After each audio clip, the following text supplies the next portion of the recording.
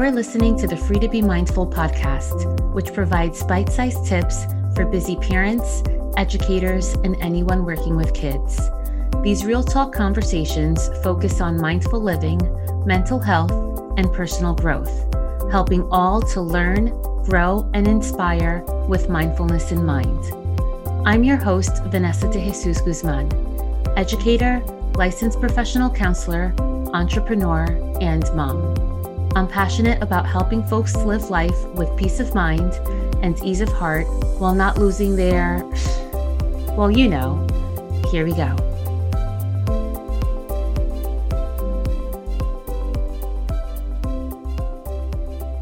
Have you ever tried to practice meditation but have no idea if it's working or even if you're doing it right?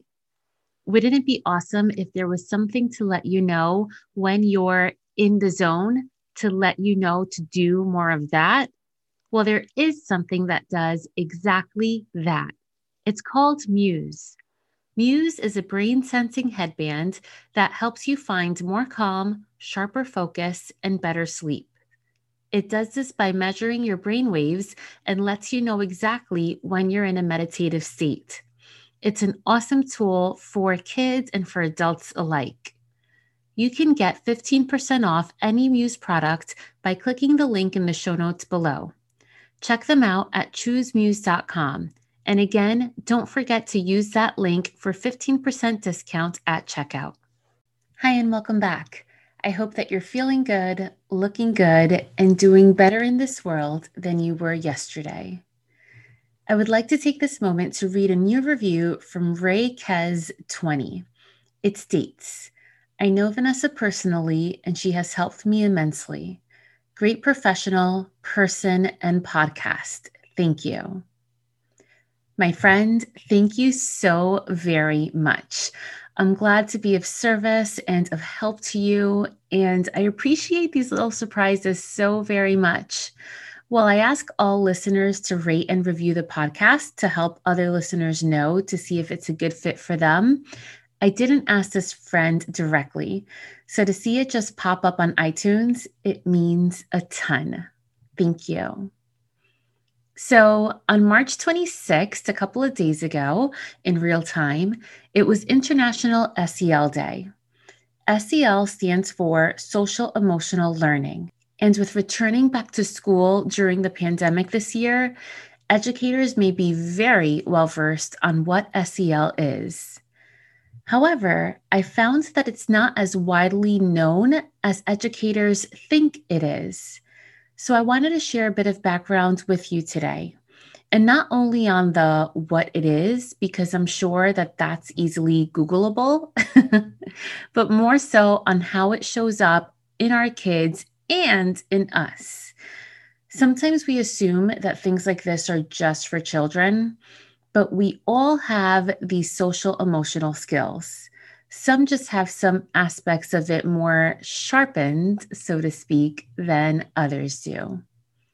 So, what is SEL? An amazing professional and psychology professor out of Rutgers University, right here in Jersey, by the name of Maurice Elias, describes SEL as a process through which we learn to recognize and manage emotions, to care about others, make good decisions, behave ethically and responsibly, develop positive relationships, and avoid negative behaviors.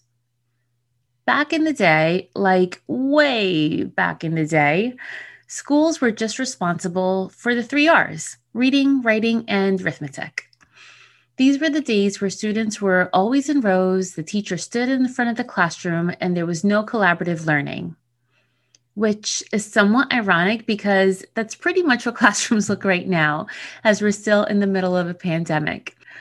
Back in the day, it seemed as though the teacher was always right and they were the main speaker in the class while students just listened. As we have progressed as a global society, we now know how important it is not only to teach children critical skills that will help them in their academic lives, but also to teach them skills that'll help them in their personal development as well. Nowadays, there's an emphasis on schools having a positive culture and climate, where character education is just as important as education as we traditionally know it. And it was only in 1994 that the term social emotional learning began to make a consistent appearance in the realm of education. The concept of SEL is closely tied with the concept of emotional intelligence, which again is a pretty recent idea.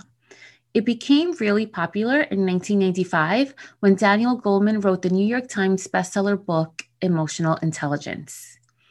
EQ, as it's now referred to, is defined by the Oxford Dictionary as the capacity to be aware of, control, and express one's emotions and to handle interpersonal relationships judiciously and empathetically. And when we really think about it, that's really similar to SEL. So we know that SEL is a super important part of education and human development. But let's get to the real talk. From the time that our kids are babies, we begin working on their emotional intelligence, whether we know it or not. When they smile at us, we smile back. When they babble, we engage as though we're in a real conversation. As they get older, we teach them that when someone looks sad, we teach what are the most appropriate things to do to help that situation. We teach our kids to have patience and to manage conflict appropriately. And these are all examples of emotional intelligence, which directly ties with the concept of SEL. So there are 5 competencies or areas that SEL or social emotional learning covers. The first is self-awareness, which is accurately recognizing and identifying one's emotions, thoughts, and values and their influence on their behavior. We want our kids to understand their strengths and limitations, to live with confidence and purpose, and to understand their personal identity. This includes being able to identify their emotions, having an accurate self-perception, recognizing their strengths, self-confidence, and self-efficacy. The second competency is self-management. This is the ability to manage one's emotions, thoughts, and behaviors effectively. This includes capacities to delay gratification, manage stress, to come up with solutions in the face of challenges, and feel motivation to accomplish personal goals. So, this is stress management, impulse control, self discipline, self motivation, organizational skills, and goal setting. The third competency is social awareness. This is the ability to understand others' perspectives and being able to empathize with others who are alike and different from us. It includes the capacity to feel compassion for others, to navigate norms in diverse social settings, to understand power dynamics, and to create a positive climate that includes diversity. This is the ability of taking perspective, having empathy, appreciating diversity, and having respect for others. The fourth competency is relationship skills, which is the ability to establish and maintain healthy and supportive relationships. This also includes the ability to effectively navigate settings with diverse individuals and groups. We do this by communicating clearly, engaging in active listening, cooperating and problem solving with others, negotiating with conflicts constructively, and seeking or helping others when needed. This also includes social engagement, effective communication, relationship building, and teamwork. And the last competency is responsible decision making, the ability to make caring and constructive choices about personal behavior and social interactions across diverse situations.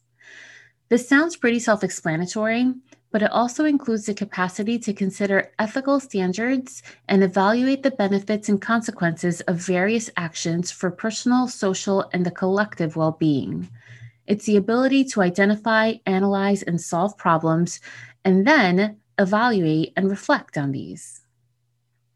What we hope is that with the skill acquisition in these 5 different areas, we hope that kids will have improved attitudes about themselves, about others, and their learning.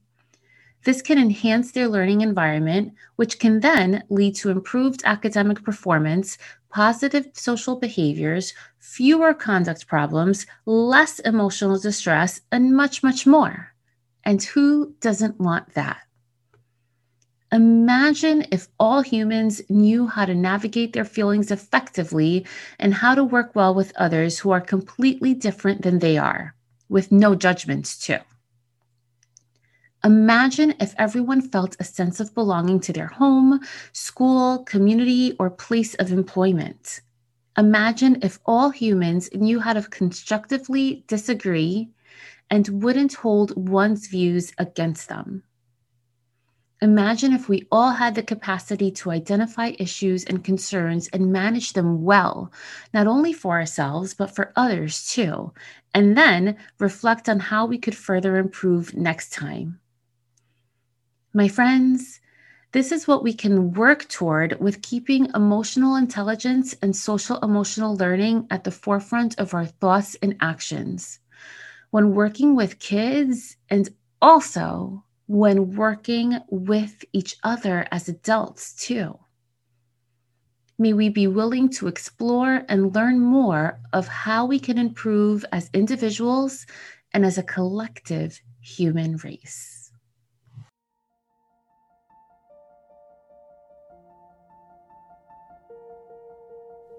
So right now, regardless of where you are or what you're doing, bring your attention to your breath. As you breathe in compassion. And as you breathe out, exhale peace.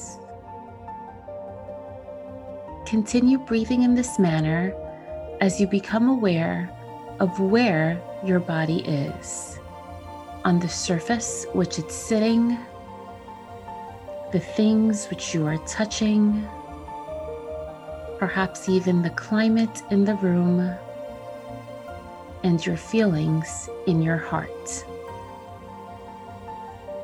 Continue to breathe in and be aware of how you're feeling in this very moment.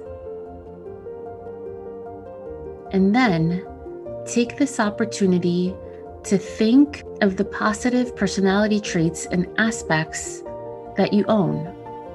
Think about your talents, the areas in which you excel, and the areas where others ask you for help.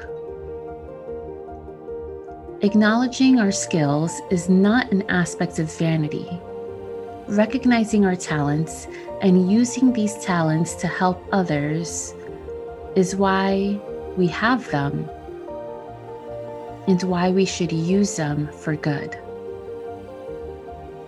Now, think of some aspects of yourself where you would like to improve. Try placing judgment aside and make a commitment to engage in an act this week where you can either seek help for this aspect or, and perhaps even, and how you will take steps to improve this trait. We want to be sure we can engage with our own emotional intelligence, that we become aware of all we have to offer, that we can manage the areas of where we would like to improve, and that we can use our talents to help the greater good. Have a great week.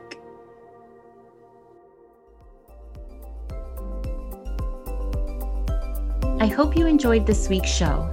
It would mean a ton if you took this moment to review the Free to Be Mindful podcast on the platform you catch your favorite shows. That quick and easy act lets me know what you enjoy, and it helps others find the podcast too.